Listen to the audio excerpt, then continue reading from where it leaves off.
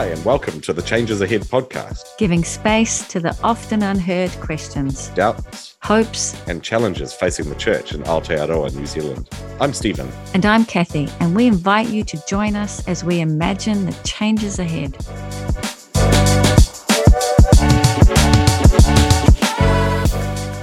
One of the things that really stood out for me in this conversation was the way that Andy invites us again into letting go the desire or the obsession with being right, and rather looking at what is just. And that for me is the call for the church. Yeah, absolutely. I really enjoyed getting to know Andy a bit more and hearing his heart and his passion behind his podcast. And at the moment, my imagination is getting really captured by the new science and research behind awe and how it helps our well-being and how it opens us up to one another. And every time that I have listened to Andy recite parts of his new children's book, I have felt moved and I have felt that sense of awe. And I'm hoping that as people listen, that they too will feel something of that. Kia ora, Andy. It's great to have you on the Changes Ahead podcast. Welcome. Thank you, Stephen. Kia ora to you as well. For those of you who don't know Andy, Andy is the host of another podcast, the Down to Earth Conversations. But Andy, I wonder, as we begin though, could you tell us a little about who you are and what it means to be Andy? Yeah. Thanks, Stephen. I guess the first thing for me is relationships. So I've been married to Bex for 15 years and we have 3 kids. We've got 2 girls, Sophia and Mackenzie, who are 11 and 9, and wee boy Cora is 4 and keeping us very much on our toes. So yeah, that's kind of my primary who am I, is I'm a family man. As well as that, I grew up in Hastings originally. I trained in sport management, went on to lecture in that for a while at Unitec up in Auckland. I have been an associate pastor in the past, and I'm a poet. I'm an author. I used to be in a band. Those who used to listen to Life FM a number of years ago may remember a band called Calling Elijah, and I was part of that. We were an acoustic rap rock duo, which was our own genre that we invented so that we could play it. Yeah, and now my wife and I own our own business selling cake decorating supplies, which is a whole new thing for me as well. So that's been going a few years. Yeah, and a total complete sports nut. And I just have to add that I've brought some of your cake sprinkles. Oh, nice. They're fantastic. Sugar lips, if you're wondering. Yeah. It's the funniest part about that actually is that Bex started the business by herself and decided Sugar Lips was a good name for it. And then I got made redundant from my position at the church I was at, and we decided to join her and we'd have a crack and see how it went. And so then she introduced me to all the customers on social media, and they went, "Oh, Mr. Sugar Lips." I went, "Yeah." So is that how we should be addressing you? So from now on, this isn't Andy. I've just run with it. Awesome. Yeah. You know, when we first started off our journey of being podcasters, I didn't know who else was out there. Yeah. And it's been a great encouragement to discover people like you, Andy, and to hear conversations that have been having in our context, as well as obviously there've been overseas guests as well. So I wonder if you could just speak to a little bit about the philosophy behind, why you started this. And I mean, and it's a great, Down to Earth Conversations. It's a great name. So maybe you could tell us a little bit about that and your passion and heart behind it. Yeah. So when I was still pastoring, where I was thinking, how can I encourage people that when they pray, may your kingdom come, may your will be done on earth as it is in heaven. But I was just seeing so many people who prayed that prayer then sitting back and waiting for that to magically happen somehow. And this was something that God was going to do. And yet I just felt just as way more ordinary than that. And that there's actually ways that we can partner with God in what he's already doing rather than sitting back and waiting for him to do things. Because, the Bible talks about us being the hands and feet, where we are the way that God moves in the world for the most part. So why would it not be through us that his will would start to be done? And so thinking about that, I was thinking, well, what do I do with that? How do I do that? I got asked to write a poem for the mini justice conference that TFN ran in 2019 down here in Christchurch, and went along to that to perform my piece, just thinking, okay, I'm coming to contribute. But they had a business panel that night where they were talking to 3 business owners who had structured their businesses differently because of what their beliefs were about what God wanted them doing in the world. And I mean, these are people selling wine, people doing haircuts, people manufacturing furniture, and yet they all had this thing that was far beyond profit. Yes. That involved doing good in the world, that involved getting into the realities of life with people. And something in that conversation just sparked, and I went, I know people that are doing this sort of thing as well, and I need to get these stories out there somehow. So that's how it started. And the name came from the idea that I want it to be ordinary people. So this is not interviewing the superstars, although I've interviewed a few people who I felt are a bit like that. But when you talk to them, they're actually just ordinary people too. Yeah. But, I've interviewed my mum and dad because they're like, well, who would want to listen to us? And it's like, well, you're ordinary people.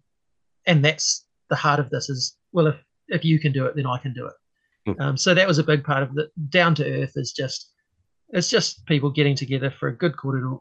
And yet the other part of it is that idea of bringing heaven down to earth.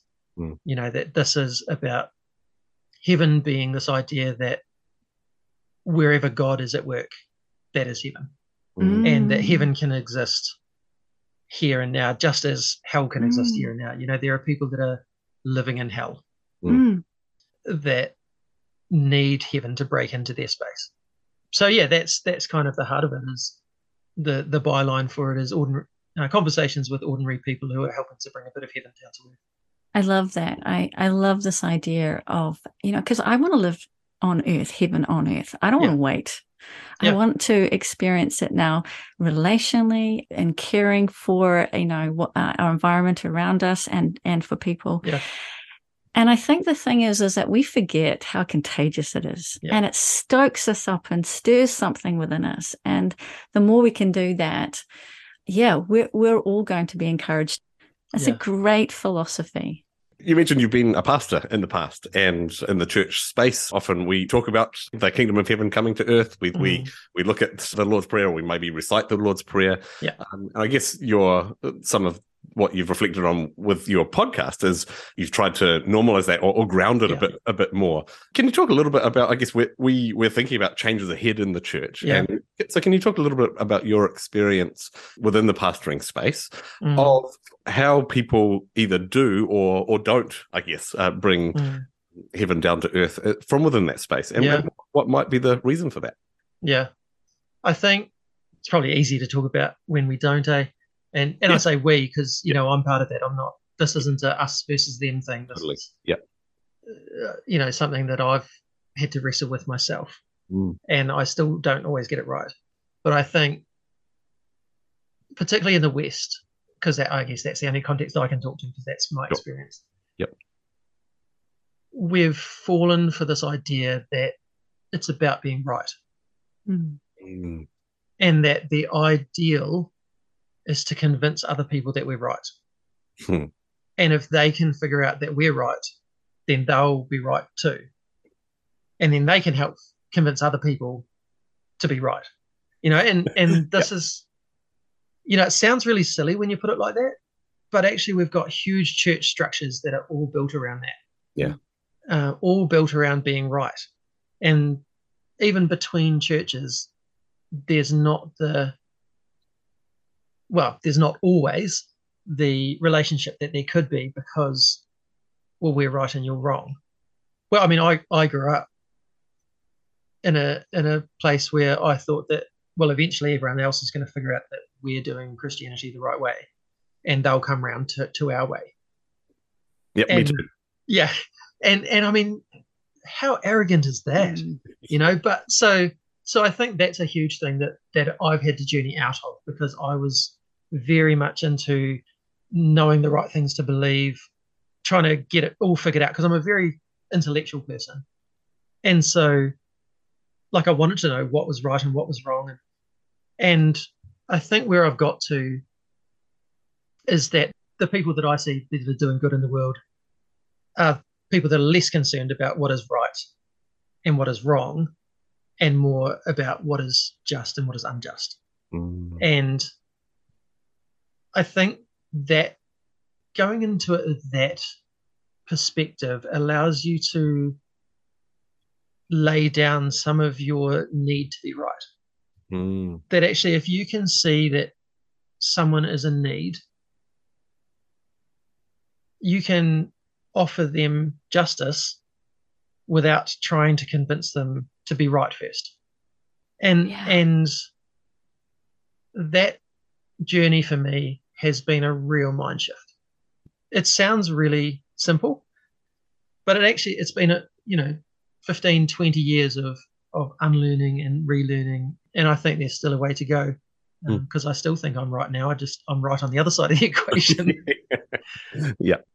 But yeah, I think for me, that's a huge part of the way that I've seen people operate in the church, when they're the people that love people, the people that care about people, the people that embrace people regardless of whether they think they're right or wrong. And there's other Christians are going, oh yes, but have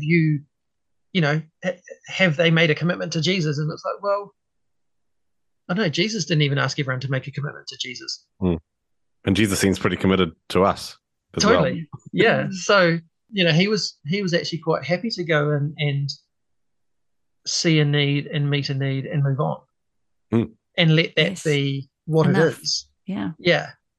Because actually, in the end, it's not actually up to us, people's destinies or futures or whatever. And yes, there's a time for sharing knowledge.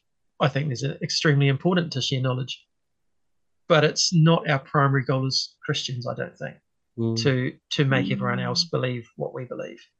I think our primary call as Christians is to love people, and to do it in a way where they actually feel loved. Yes. Because I really struggle with the picture of love that I grew up with.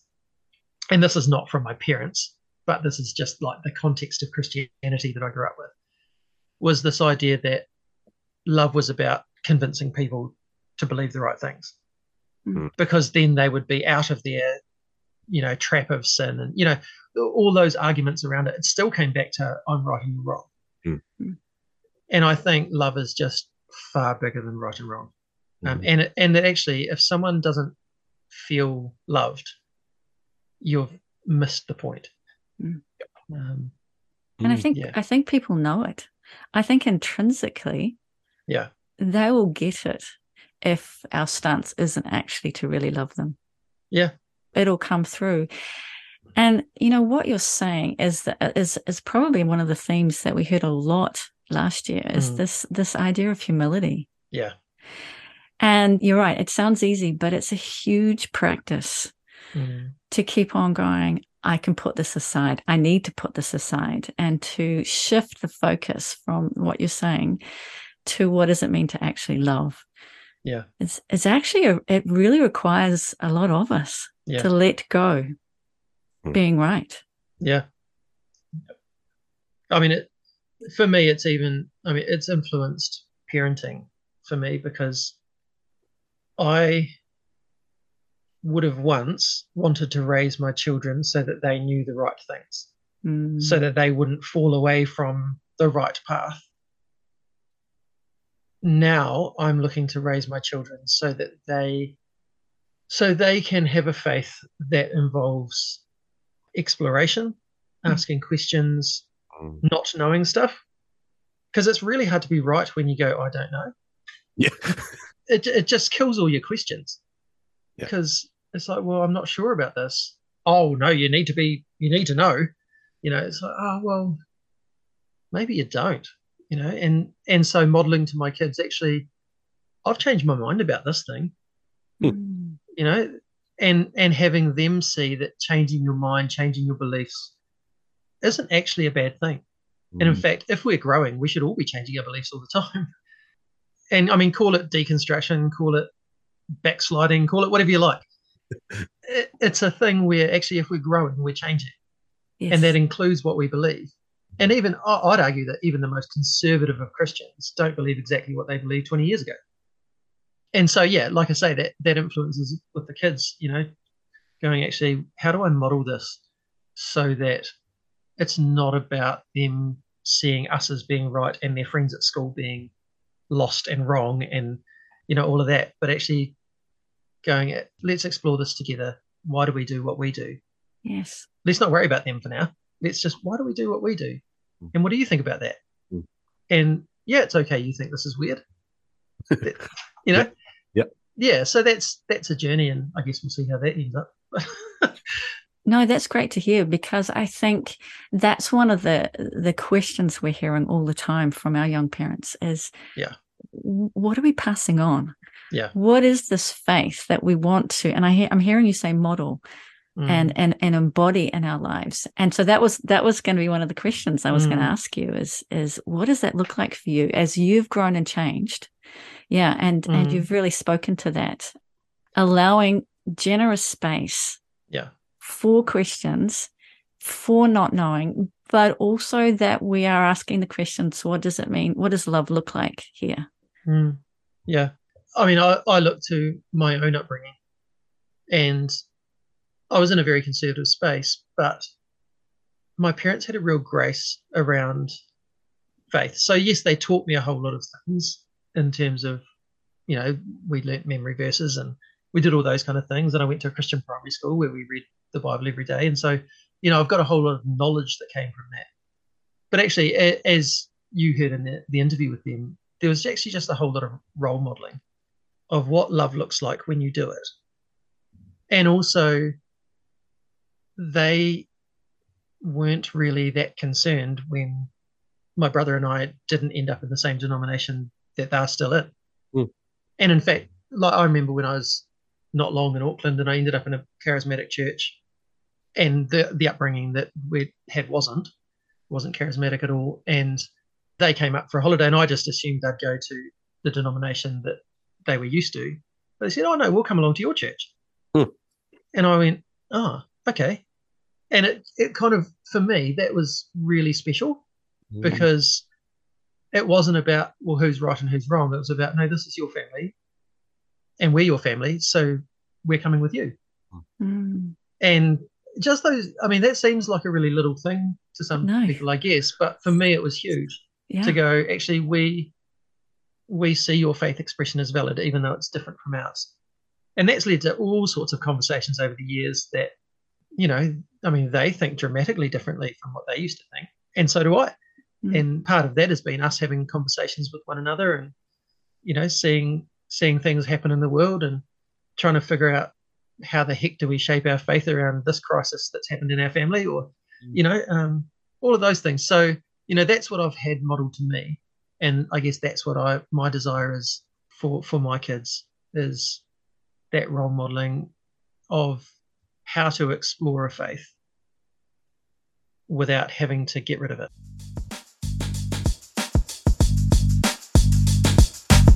We'll be right back.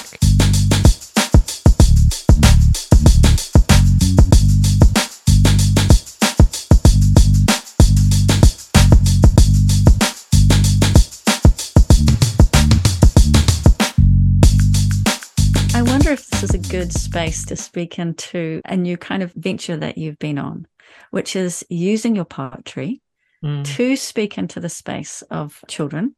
Yeah. You've written a children's book. I have. And I wonder if you could speak to that and tell us a little bit about that. Yeah. So I mean it was such a beautiful, I guess, way that it ended up happening. There's an organisation based down in Otutahi here in Christchurch called Etu Tangata, so stand up people. It's tangata, so long macron on the first A, so it's people, not person. So stand up people, and it's tackling tall poppy syndrome.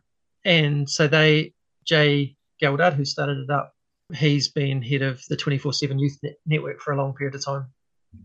And he started going, how do we make a difference with our youth? Because we've got the highest youth suicide rate in the world, and what's that about? And so he worked with a bunch of professionals, and they came up with this idea that there are three things that they think if we get embedded into our culture, it will change the landscape. And it's you have value, others matter, and we succeed together. Mm-hmm. And can you say those again? I think that's quite significant. Yeah, they're powerful. So you have value, others matter, we succeed together. Mm. And yeah, go check out their website because they've got a whole lot of stuff around that. So it's etutangata.nz.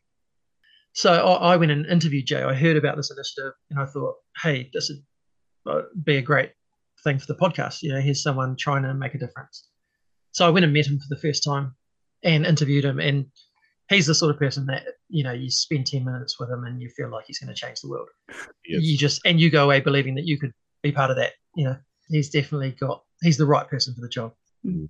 But I went away from that, and I guess backtracking, that was, I don't know, September or something of 2021. The Christmas before that, we'd been up in Nelson with the family, and I was reading a bedtime story to Cora, and it was awful. I was just lying there going, man, I could do better than this. And then that thought just didn't go away. And you have those fleeting moments where you have a thought and then it just disappears and you move on with life. Whereas this just sat with me going, what about this? I was like, okay, well, what would I write? And how would I do it? And so I put myself through a creative writing course. Huh. And then I put myself through a creative vocation course to go, well, how would this actually outwork not just the skills of writing it, but what would this look like if I put it out into the world and how would I do that? And I was actually in the middle of that course when I interviewed Jay. And so I interviewed him, I went home, and then I happened to be reading his story to Cora again at bedtime. And just another thought came into my head that went, what if this is it? Mm. And having met him once, I just put myself out there and went, hey, bro, have you ever thought about doing a kid's picture book? This is my background. You know, I'm a poet. I've been to the National Poetry Slam, and I've done these creative things this year because I felt like there was something coming. What do you reckon? And he was all over it and was like, yeah, go for it. He hooked me up with Christy, who's their education person. And it kind of grew from there. And we ended up, we called it 3 Things to Know, an Etu Tangata Story. Mm-hmm. And it basically, through rhyme, explores those 3 ideas that you have value, we succeed together, and others matter. And it just weaves them together through a fun rhyming kind of story that explains some of that. And what I love about it is that by writing a kid's book, you're able to get it out there to kids for a start. Yep. But you're also able to get it out to their parents. Yes. There are parents out there that need to know that they have value because lots of them don't. In a country where we're so good at pulling people down, there are people who, and in fact, there are people who have grown up being told, you're nothing, you know, you'll never make it. And to have someone go, no, actually, you have value. Yeah. There's a recurring kind of theme in the book, which is kind of the bit that I'm most proud of. And it says, for you had your worth from your very first day, and nothing and no one can take it away. And then later on in the book, it's talking about others matter, and it says, for they had their worth from their very first day, and nothing and no one can take it away. And just that idea that your worth and your value isn't in the things you do. It's not in being, you know, good at sports or, you know, instruments or whatever. But we even managed to weave in the challenging things like, what about the kid that you don't like, or what about that kid that doesn't like you? Well, they're still valuable, just like you. They have worth. You know, that's some big things to be teaching kids. Yeah. And yet we managed to do it in a way that's sort of light and fun. And then another Andy actually came on board and illustrated it and did an amazing job. So that's out there and came out in September last year. And in the first couple of months, they sold 4,000 copies. Wow. Some of that is some people who were already supporters of Etu Tangata, and Jay went to them and said, hey, look at this. And they said, I want to buy 1,000 so that we can give them free to schools. Wow. So there are schools all over the country getting this book in their libraries, getting this book as a resource to use as part of their teaching program. Yeah, and for me, it was a real case of walking the talk. Yes. This was me going, well, here's some skills that I have, and here's a difference that I can make through offering those skills in what for me is a very ordinary thing. Other people go, oh my goodness, I don't know how you did that. And I'm like, well, I don't know, I just wrote it. Yeah. And actually I've talked to the guys at Etutonta about it, that the whole way that it came together embodied the three values. That if I didn't feel that I had value in myself, there's no way I would have been putting out to Jay saying, hey, what do you think of this idea? Like if my worth was tied up in whether he said yes or no, I wouldn't have put it out there, having only just met him. Right. And then, the whole others matter is the whole reason we were doing it. But also, they didn't have someone who could write a book. I didn't have someone who could finance a book. And neither of us could draw the pictures, So it really was the right combination of people to make it happen and to succeed as a team. So, yeah, it's been a fantastic story. I guess part of my life chapter, shall we say, since we're talking books. It's been a fantastic chapter. Yeah. Cool. I think what I want to say is you're embodying it. When we're talking about love, all of those three things, that just seems to echo that to me. Oh, totally. Yeah. And the more people that think that, that to me is, that seed theology, that yeast, that it just permeates. Yeah. And I think that's what Jesus talked about, is that this is the stuff that permeates, will make a difference and will change things. Yeah. And so, I just love hearing those lines. And I think this is, you also said something else, is the ordinariness. Like for you, that just seems really ordinary. For us, we're going, wow, I don't have the language. So I think often for people, they forget that it's the ordinary thing that comes naturally to them, that if they could just do more of that. And that's probably what I want to try and speak to, is to say to people, what is that thing that you just find really natural? Yeah. And do more of that. Yeah, absolutely. And I mean, again, I look at my parents, and Mum is just amazing at being there for people, people who are going through hard times in life and stuff. And her and her best friend do it together, actually, which is gold, because it means that neither of them are, carrying it on their own. But again, it's exactly that. This is something that I found I'm actually quite good at. So let's just keep doing that. I'm also really big on those who have creative arts gifts, that you don't have to paint a picture of Jesus for it to be valuable. And I spent years, when I was doing the band stuff, I spent years going, oh God, I'd really like to do this. I'd really like to do this. And like for 3 years, I kind of sat around going, God, I'd really like to do this, and waiting for some sort of divine permission. And eventually I felt like God was going, go on then, and I think there's parts of the church that have seen the arts as a creative extra on top.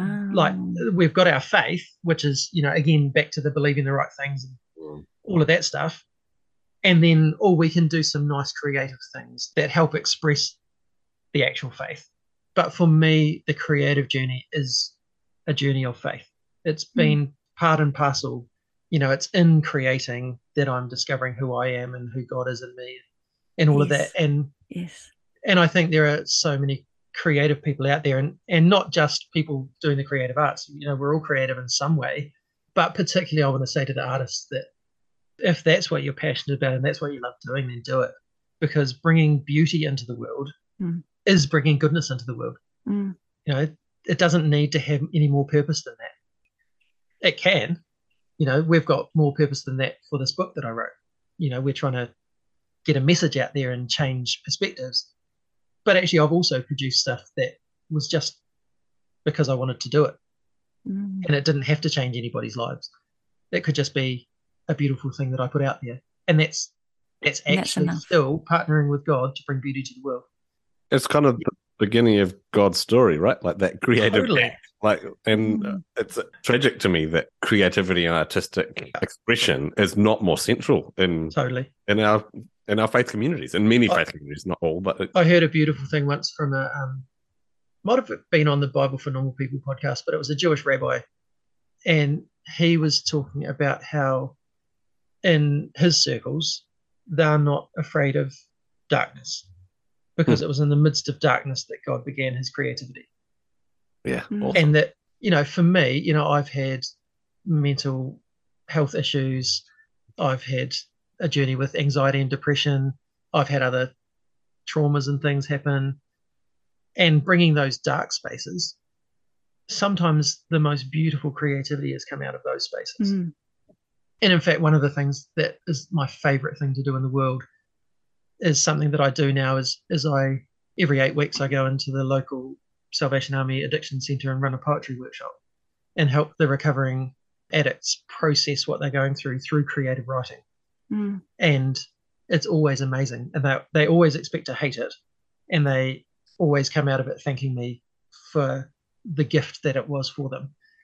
And that's something that has come out of the darkness for me, but as a way that creativity is making a difference for me, for others in the midst of those hard times, So I think we sideline creativity so much and have it as an optional extra that, just beautifies the real thing. Yeah. But actually for me, it is the real thing. It's and so is, intellectual thought. It's not like it's one or the other. It's all of the stuff. Actually, we need to stop arguing about which bits are more important than which bits and go, this is who I am and this is how I engage with the world. And yes, I can learn and grow and learn new ways, but actually this is beautiful. I can be me. And you and yourself are embodying that as well. I mean, you said earlier on that you're quite an intellectual person. Yeah. And so you're letting those two things form themselves. Totally. Together, right? And so that's really, that's encouraging. Yeah. Yeah. No, I mean, it was my intellectual study at Bible college that first put me on a path towards issues of justice and thinking well about creativity and those kind of things. It was, this intellectual moment of realization.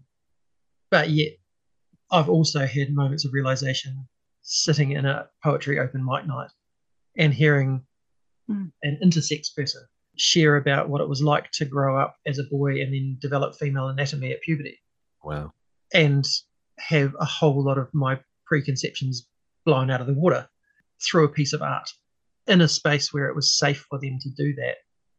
So yeah, I've learnt so many lessons about myself and about God through creativity outside of the church.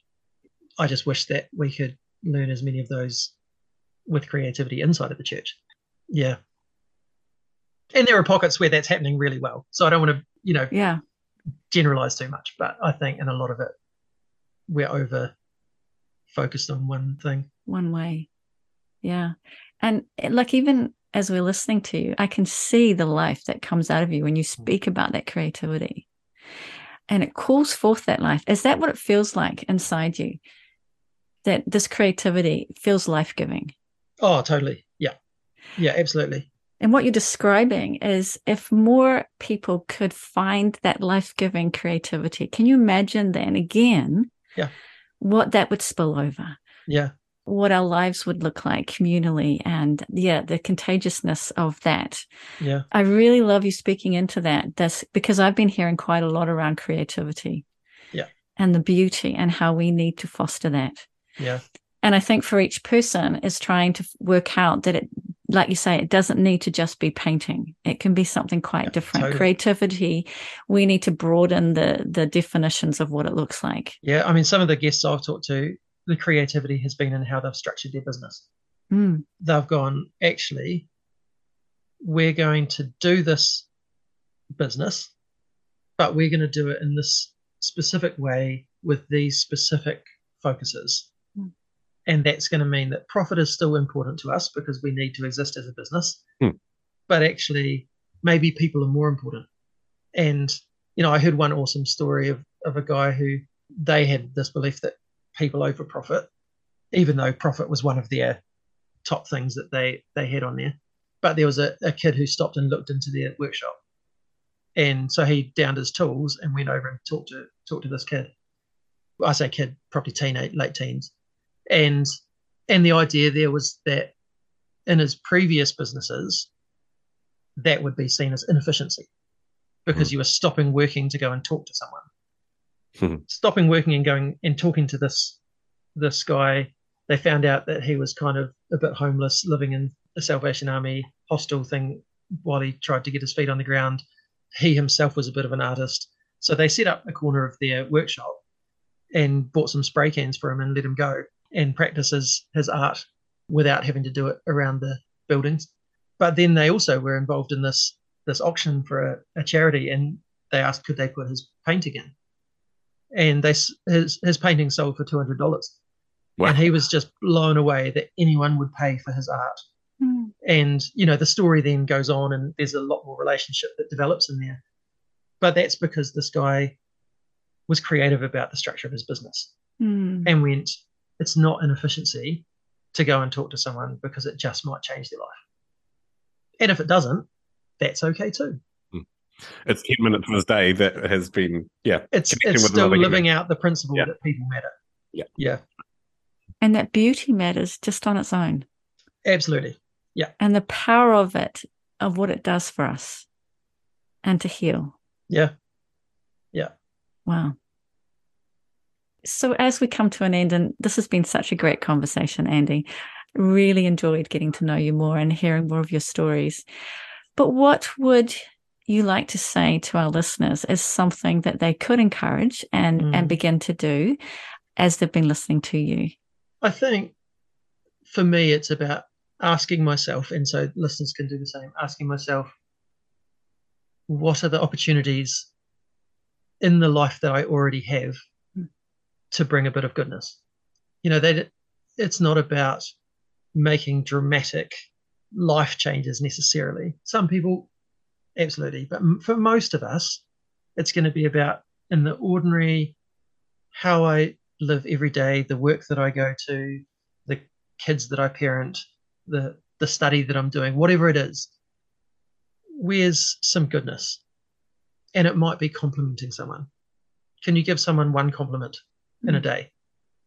You don't have to start big, start small. What I've found is that as you look for that opportunity, you'll find 20 more. That there are just so many opportunities to do good.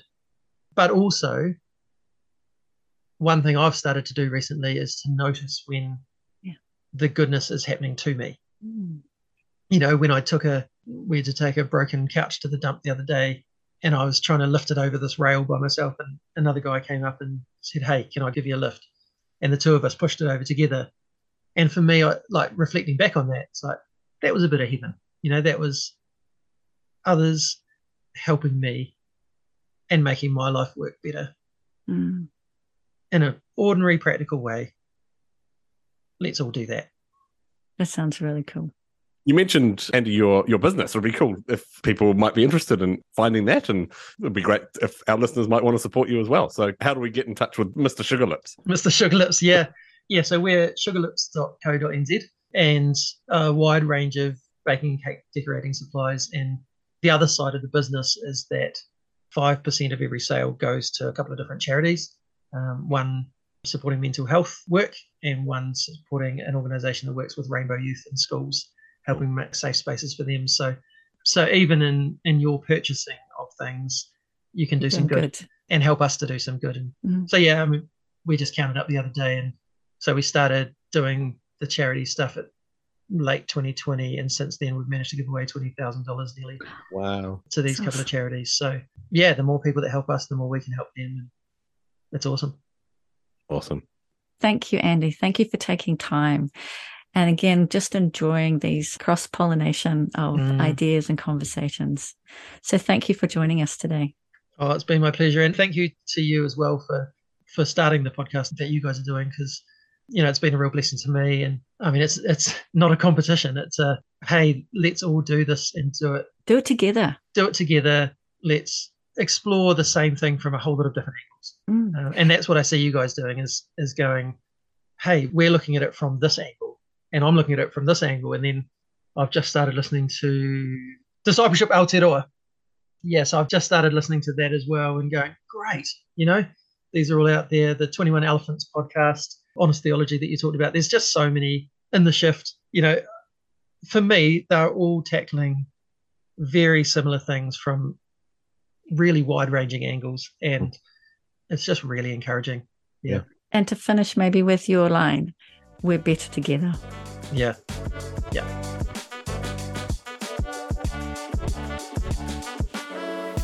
Thanks for listening to this episode of the Changes Ahead podcast. If that resonated with you, or you've got thoughts about the changes ahead for the church, we'd love to hear from you. So get in touch on Instagram or Facebook at Changes Ahead Cast, or email us at thechangesaheadpodcast@gmail.com. See you next time.